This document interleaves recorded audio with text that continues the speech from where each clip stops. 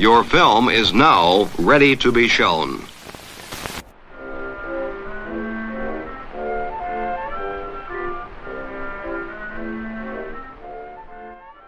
Good morning. I'm Justin Hendricks, editor of Tech Policy Press, a nonprofit media and community venture intended to provoke new ideas, debate, and discussion at the intersection of technology and democracy. As the U.S. midterm elections approach next week, there is a renewed focus on political advertising in digital channels. For instance, a report from Global Witness and the Cybersecurity for Democracy team at NYU's Tandon School of Engineering, where I teach, found Facebook and TikTok failed to block ads with blatant misinformation about how and when to vote, with TikTok failing to catch 90% of such ads. But what is going on across the web beyond the social media platforms? A recent report from the University of North Carolina at Chapel Hill Center on Technology Policy found that as a result of restrictions on political ads instituted by major platforms ahead of the 2020 elections, political advertisers are increasingly turning to other platforms. Programmatic advertising accounts for a substantial and increasing share of political advertising, they say, and more attention needs to be paid to this complex and confusing ecosystem of companies, large and small, that serve up ads on websites, apps, streaming services, and other digitally connected devices. I had a chance to speak to the report's authors about their findings. Matt Perrault, I'm the director of the Center on Technology Policy at UNC Chapel Hill, and I'm also a consultant on tech policy issues. Scott Babwell-Brennan, and I'm head of online expression policy at the Center on Technology Policy at UNC Chapel Hill. So the two of you are about a month out from having published a study that looks at political advertising on the internet, but I think takes a sort of interesting perspective on it. You point out that Meta, Google, Twitter, when most folks are talking about political advertising, they're talking about the big platforms, what happens there, what happens on social media, what happens in search, etc. But you focused instead on the programmatic advertising market. Yeah, it's kind of a funny story. So we worked on a series of projects last year that looked more at political advertising on those major platforms and focused on the political advertising restrictions or blackouts in the 2020 election. And it was really working on those projects led us to realize that there's basically this whole other world of political advertising out there that no one is really talking about. No one in our world, right? Like, of course, there are people working in that, but the policy community and the academic research side have given it far less attention. And in fact, one of the things we found in our work last year was that as a response to some of those limitations and restrictions that the major platforms were placing on political ads in the 2020 election, and now they're here in the midterms as well, political advertisers are in fact moving to these alternate platforms, and so we see them kind of growing in prominence. And so we thought, it'd be really important to sort of understand what sort of policies these alternative platforms have as it relates to political advertising, how they treat political ads, what political ads look like on these alternative platforms.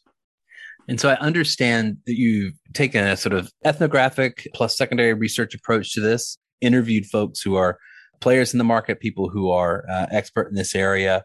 For the listener, give them a sense of scale. You point out that somewhere between a quarter to almost half of spending on political advertising went to platforms other than Meta, Google, and Twitter. What kind of dollars are we talking about? And how important is this to the overall political spending in the U.S.?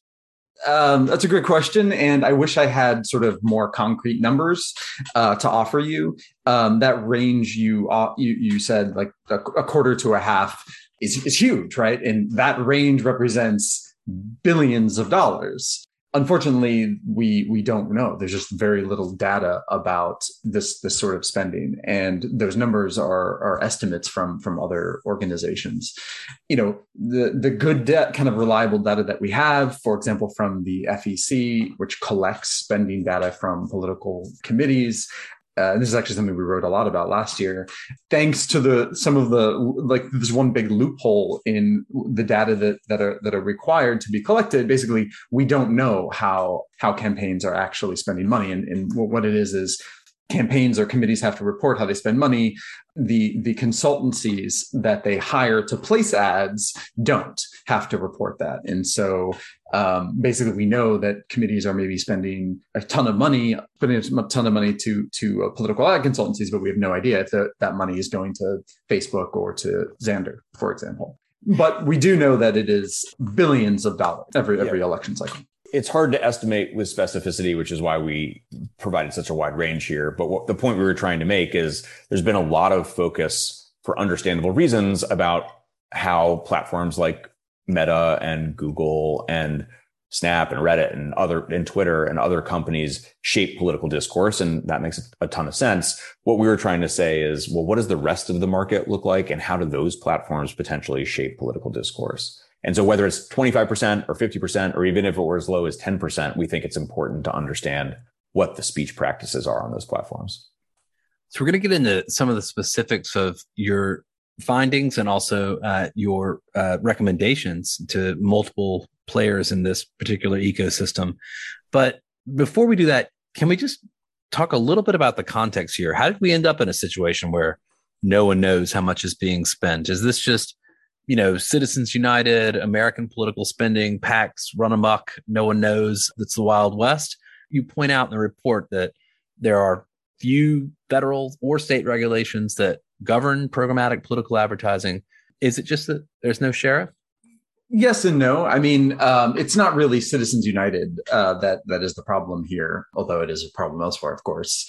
Yeah, I mean, the big issue for lack of sort of understanding is really what I said, like this issue about sub-vendor reporting requirements, which is this really kind of niche, arcane kind of, regulation. You're right that there are sort of very few kind of regulations that govern really any political advertising. They tend, basically there's two forms: disclaimers and disclosures. Disclaimers, the required text at the bottom of an ad, for example, that says, this ad was paid for by so-and-so, or so-and-so approves this ad, like in a TV commercial. And then disclosures are the information that's required to be submitted to the government.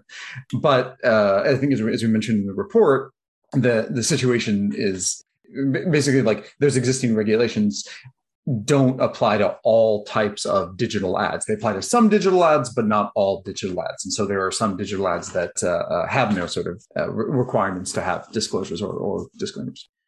Obviously, more federal law here would be helpful. And the thing that plagues federal law is the thing that plagues all federal lawmaking, which is Congress is unable to pass legislation on a variety of different issues that are sort of fundamental to our discourse and democracy and life, including the regulation of elections. And so we point out a few areas here where we think congressional action would be particularly meaningful.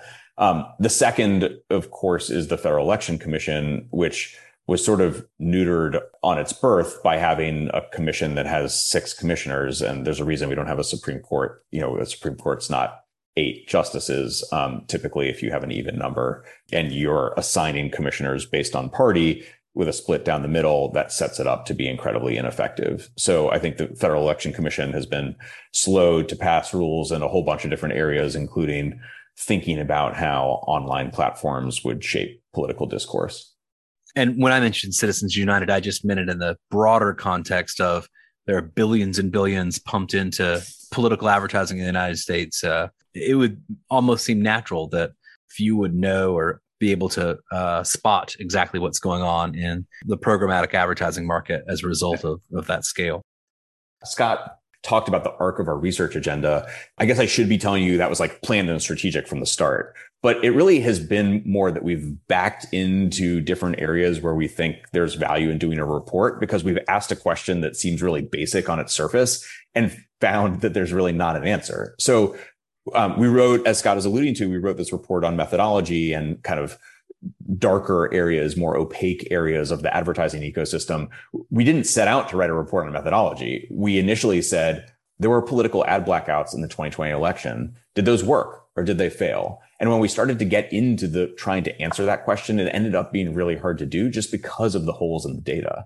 And so we ended up publishing initially a report on methodology as a sort of initial step on this broader effort to understand efficacy. And then when we understood something about efficacy of ad blackouts, we thought in the course of writing that report, we were thinking, well, the relevant data isn't just what advertising spending was on Meta and Google, for instance, because those are the platforms where the blackout occurs. So we were trying to figure out, and Twitter, which shut down all political advertising prior to the 2020 cycle. So then we were trying to understand, well, where do the ad dollars go? And then when you ask that question, there are all these challenges methodologically. And then also it points to this ecosystem that we think has probably absorbed some of the advertising spend that has left these other platforms. So there's sort of like a backdrop to how the research has unfolded and the dialogue between me and Scott on these issues has unfolded that is driven in part just by where you can see data and where it's harder to see it. So you asked two key questions in the report, and I'll state them here. What policies do DSPs, SSPs, ad exchanges have regarding political advertising in the US, and how do these policies compare to the policies in the major tech platforms? So maybe to your point there, Matt, kind of thinking about them in relation to the major tech platforms, but as something separate, a separate and more difficult to discern ecosystem. And then to what extent do programmatic political ads comply with existing laws? Let's start with number one. When you look under the hood of the programmatic ecosystem, which everyone has seen, I'm sure, a Lumascape or some other confusing graphic that points out how many hundreds or thousands of different entities are involved in these landscapes. What did you find? Or is it even possible really to sum up the quote unquote policies of that ecosystem? Yeah, it is difficult to sum that up, but I think we can say a few things, kind of big picture. So first, I should say, our findings are based on, as you said, from some interviews with people in the space, but also a sort of systematic review of the policies at 61 different companies, which we sort of identified as the major kind of companies in this space across those different categories: DSPs, SSPs, ad exchanges. I think Matt has said repeatedly that likes to sort of sum it up that like the ad policies, broadly speaking, kind of look like the major social media platforms looked maybe 10 years ago. That on the whole, right, like the major platforms now have very detailed content policies and political ad policies or ad policies. Most of these companies do not. They have brief and not particularly specific policies, that sort of holds across most of the big sort of categories. So it's whether it's about the policies about the content that is permitted, whether it's policies about the transparency requirements that they have, or about even the disclaimers that are required. Now, I think the sort of kind of caveat to that is a lot of these companies, when they do have policies about ad content, tend to write them in ways that are super broad. So while, for example, Meta has very detailed rules about the types of false content that it doesn't allow or does allow, often if these companies have anything to say about false content, for example, they just say, we do not allow false content, like something that broad in that general, often with very little sort of insight into how they're actually defining that, how they're actually enforcing that. And what that ultimately kind of means is these companies probably like are reserving a great deal of latitude to make those decisions kind of on the fly. To like lift the veil a little bit on our research process, one thing that was really hard for us was kind of figuring out thinking through how to characterize that. So we tried not to do it in the report, but obviously there are lots of people who would say like more developed policies here would be really helpful. Like you'd want to see ad archives, you'd want to see more specific approaches to misinformation, you'd want to see more detail on enforcement. And I think Scott and I have slightly different views on that, so we can talk about that in a little more detail. But what we really tried to emphasize here was kind of primarily the descriptive element, just that if you think that the direction that large platforms have moved in is really good, then you would have more concerns, I think, about the remainder of the market. If you think the direction they've moved in is really problematic and it should be a little bit more in the stage that things looked, how things looked 10 years ago, then you might actually think the rest of the market looks pretty good. The one thing that we did state about why the practices of these companies that we focused on might be problematic is just from a user expectation standpoint, it's difficult to understand. I think it's difficult for an advertiser to understand what's going to be permitted and what's going to be prohibited and how is my speech going to be treated. And we think that on balance is probably negative for political speech, just because you'd want to have advertisers, we think, should have kind of clear expectations about what the guidance is on speech before they start advertising. Well, and I guess a couple things out too. There's also a way in which, right, the programmatic ad space is super complicated, and placing a programmatic ad involves like your content being passed amongst many different companies, or at least a couple different companies. And I think for me, one of the most kind of surprising and notable things we found was, we had people say, we don't understand what the policies are at the other companies we have to work with. And so, while it's important for a DSP to preserve their relationship with SSPs, right, they didn't know like what was acceptable and what was not. And so they said, like, we just have to sort of experiment. And sometimes ads will be kicked back and we don't really know why that is. And so there's a way in which just better, more clarity about what the rules are could help the efficiency of the market as well. The other thing I want to say about, in response to your question, a number of the companies that we studied ascribe to the Digital Advertising Alliance, which is a trade organization, has a self-regulatory principles of transparency and accountability that apply to political ads. What that means is basically this one trade organization is the only kind of trade level regulations about political ads.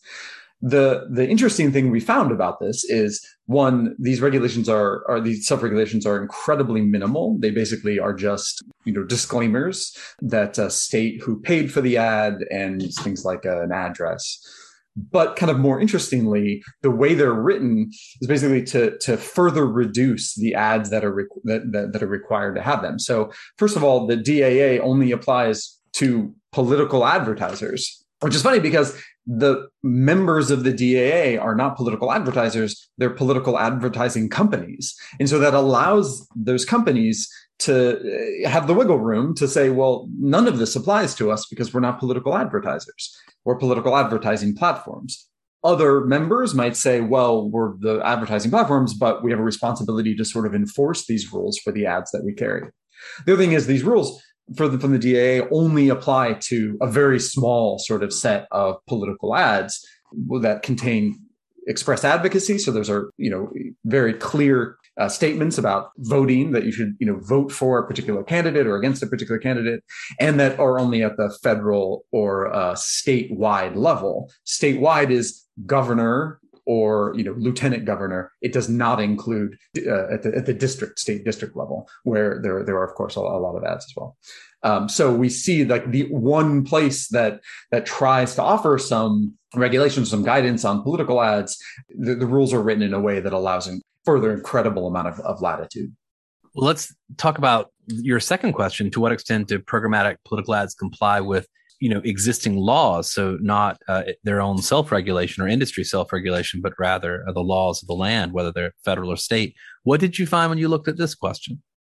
I should say at the start that like we're really sort of limited in our ability to assess this, mainly because of all of the companies that we looked at, only one has an archive, anything like an archive of ad creative.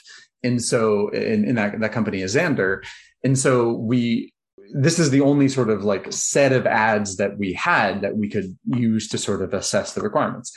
The issue here is that Xandr's archive is not meant to be comprehensive of all of the political ads that they serve. Rather, they have this archive, as far as we understand it, to make compliance with state laws in just a couple of states that require there to be like additional sort of transparency. And so we basically only have, incredibly limited sort of examples of political ads, but for the states, like for particular states. And so, of course, like that makes sort of answering this question about federal laws, like not particularly doable. So the answer is you just can't know or don't know, right? Yeah, I guess because, from my point of view, like listening to you describe it, you could be describing, an area where there's a massive amount of illegal activity taking place, and we wouldn't know, right? And we have very little insight into that. Yeah, no, I think that to me, that's like the stakes that we're dealing with here is that like, I strongly believe, right, that like we need better transparency. We need better understanding of what the political ads in this space look like, if only to better understand, like, if they are complying with the minimal sort of federal rules and state rules, right? Like there are state rules on political ads as well. But if only to understand if those rules are being followed. We don't have that right now. And I know we'll talk about this in a minute, but like that leads to like one of the recommendations we have is like, how might we gain sort of better understanding of what political ads look like in the programmatic space? Matt, based on your survey and look at this, I mean, there are various kind of anecdotal examples in the report of different units of advertising, messages that people have seen. I mean, do you suspect there's a lot of foul play going on? Are you concerned about that? Or do you see this more as an area where more, I suppose, scrutiny, transparency may allay a concern of, someone like me who's clearly concerned about it? Yeah, I mean, I think even asking the question, is there likely to be a lot of foul play here? In some ways, that almost is like narrower than the question that Scott and I are asking, because we're looking at what should sensible rules here be. There are lots of rules that should exist that don't. So like one example, I think, of like why it might be hard to answer your question is there's no federal prohibition on voter suppression. And so it is permissible under federal law, or it's not illegal to run ads that suppress the vote. That's problematic in our view. And we think there should be a federal law that prohibits that. You could run ads that suppress the vote, that mislead people about the time and location of an election and not be in violation of law. So that's not a legal activity, but it's problematic. I think from our standpoint, the macro issue is just there's so much that people don't know, that we don't know about what's happening in this space. And we're not on a path to learning more about it. I think that's like the really distressing thing from our standpoint. And so as a result, we're rerunning over and over again a sort of similar playbook with very limited evidence of whether it works or fails. And that, I think, is what is most distressing to us. Like we wrote a report suggesting, as far as we could tell, that it's likely that ad blackouts are counterproductive. And yet Meta announced that going into this election, it's going to run the same playbook that it ran from 2020. And maybe that is the right playbook. Maybe there's evidence that those are the right solutions, but our effort to understand that question suggested that those aren't the right solutions. And yet I think because there's sort of a high level political conversation here that kind of creates what's politically feasible, we are kind of engaging in the same cycle over and over again. So I think the right question is a little bit less like, is there nefarious activity, and more like, do we have a shared understanding? This sounds like too academic, maybe, but like, do we have a shared understanding of what the norms are around how you should speak online? And then do we have a system for ensuring that those norms can be realized in practice? And our finding is that we don't.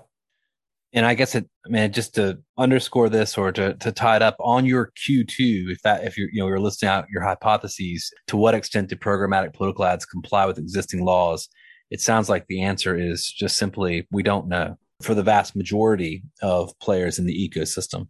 Yeah, I think we don't know. And we would also suggest like platforms are not making enough information public to know the answer to that. And I don't want to like overgeneralize, but I think typically when that's the case, it means that there are violations that are occurring. I think it typically is the case that like specificity and transparency suggest an enforcement regime behind the scenes that's somewhat more robust. That's probably overgeneralizing, but I'd be more skeptical given what we know rather than more optimistic. You're maybe not far off then from where I am, because I would assume if there's again, not a sort of sheriff on some level that can see the activity and understand it transparently, if civil society can't keep an eye on it, et cetera, if journalists, et cetera, that probably there are problematic behaviors going on somewhere along the way. I should just say, and I'm totally blanking on the name of it, but Joan Donovan, super well known, a Harvard researcher in the misinformation space, put out a report in, I want to say it was 2018. I maybe partnering with Data and Society that did find notable examples of misinformation, like in the programmatic space, and they're not that wasn't the only report to do so. So there certainly is some indication that there is worrying content. And of course, there's an activism community around some of that as well. Things like Check My Ads Institute. Exactly. Yeah. But let's get into your recommendations a little bit, because you kind of point out, three groups of parties that essentially could behave differently. One is this Digital Advertising Alliance that you've already mentioned. Then, of course, there are the companies themselves, and of course, then policymakers at the both federal and the state level. I don't know quite where to start here, but I suppose we won't go through all dozen recommendations, but maybe we should go one by one through these different parties. And perhaps there are a couple of those recommendations that you might highlight that you think are most important. Perhaps we'll start with the companies.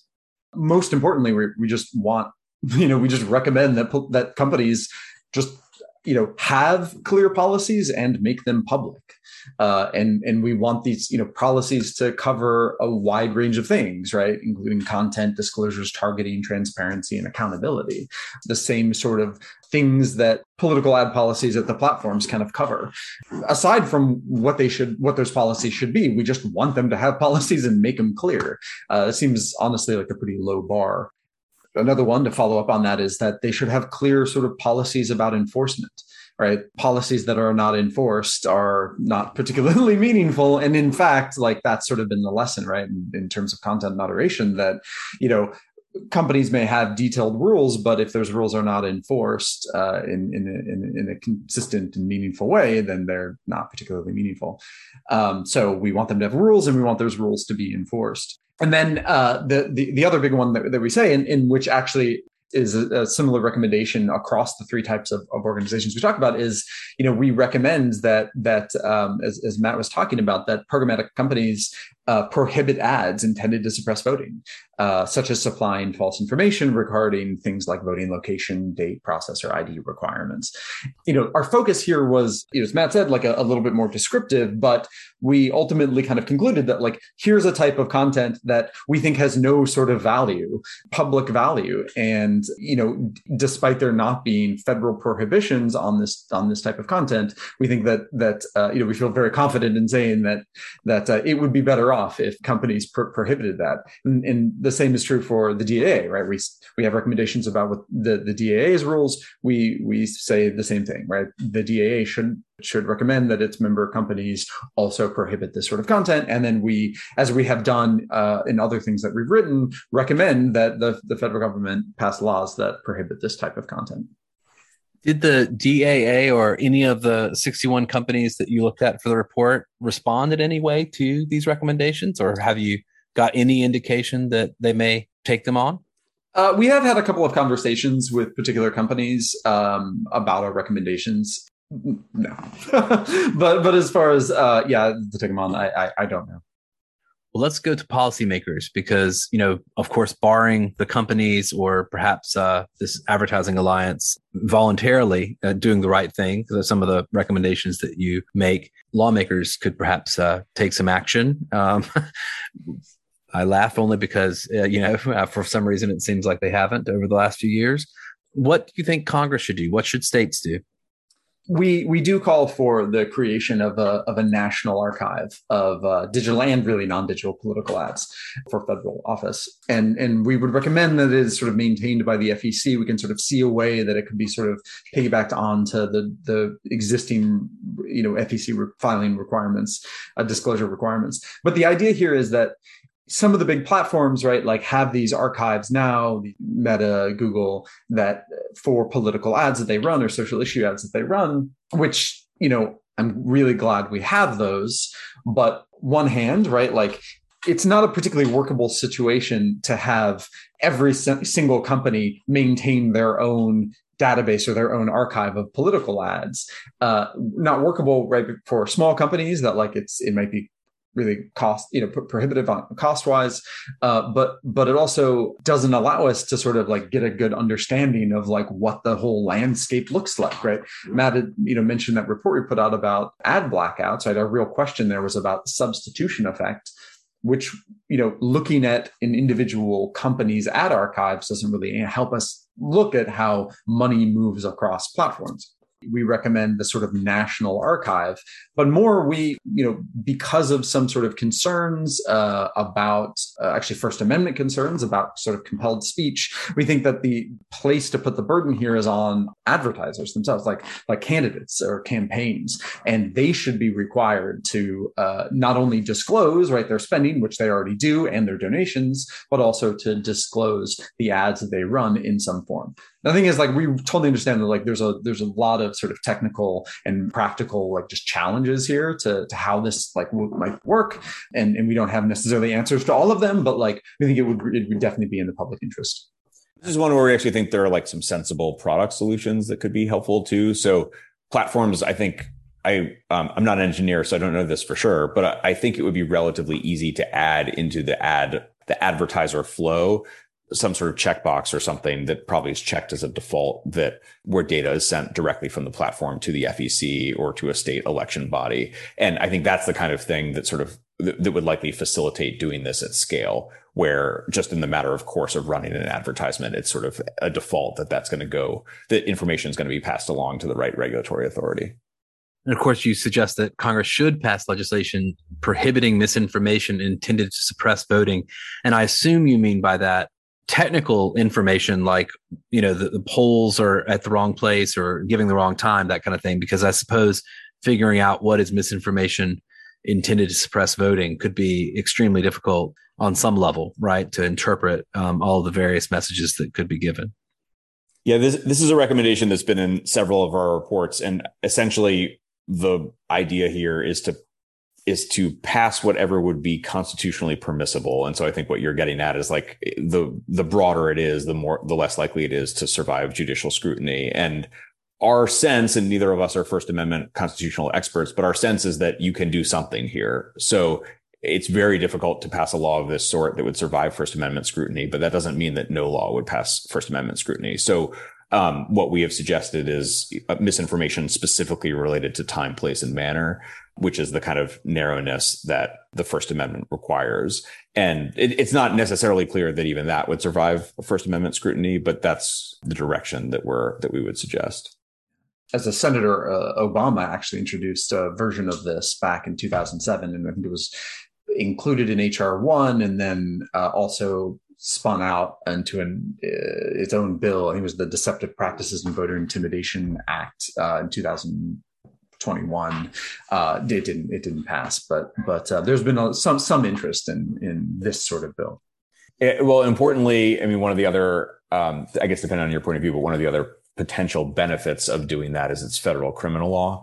And Section 230 provides an exemption to federal criminal law. So to the extent that any online website were itself violating this deceptive practices law, that website could be held liable. 230 would not provide a defense.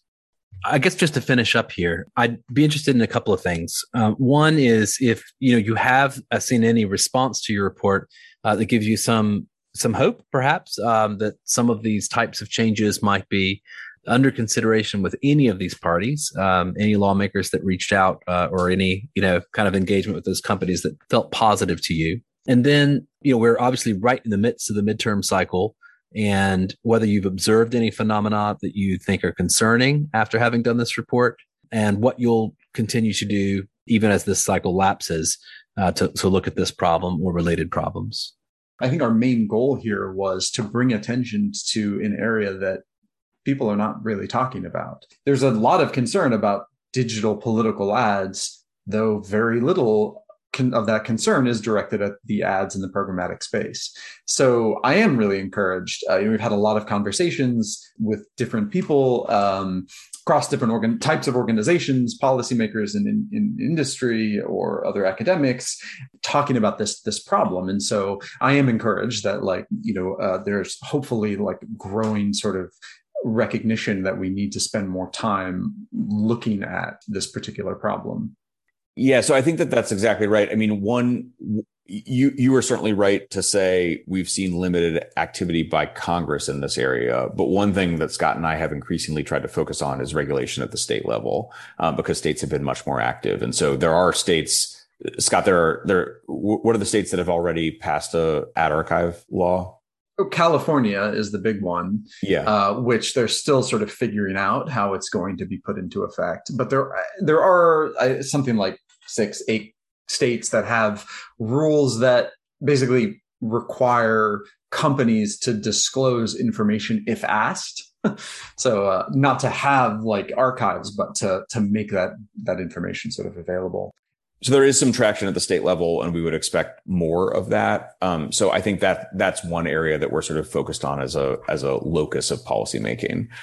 And then the second thing is, I think, we are focused to some extent just on documenting the opportunity to learn and then how little we learn from one election cycle to the next. And so our hope continues to be, the aim here wasn't to make some certain set of companies look bad or look good. Our goal is really to kind of create a framework to hopefully improve how paid political speech is regulated from cycle to cycle. And the frustration for us is that there doesn't seem to be much improvement, but I think we're identifying areas where there could be and hopefully trying to provide a list of potential policy solutions that could improve it over time. Well, certainly that will leave lots of room for your research agenda, I'm sure, to persist well into the future. So hopefully we'll have you back the next time you've got results to report. And I thank you very much for speaking to me today. Thanks so much, Justin. Yeah, big fans of the podcast. So thank you for having us on.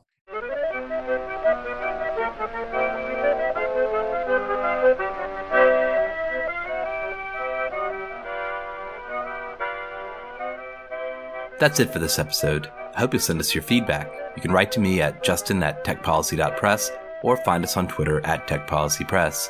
Thanks to my guests. Thanks to my co-founder, Brian Jones. And thank you for listening.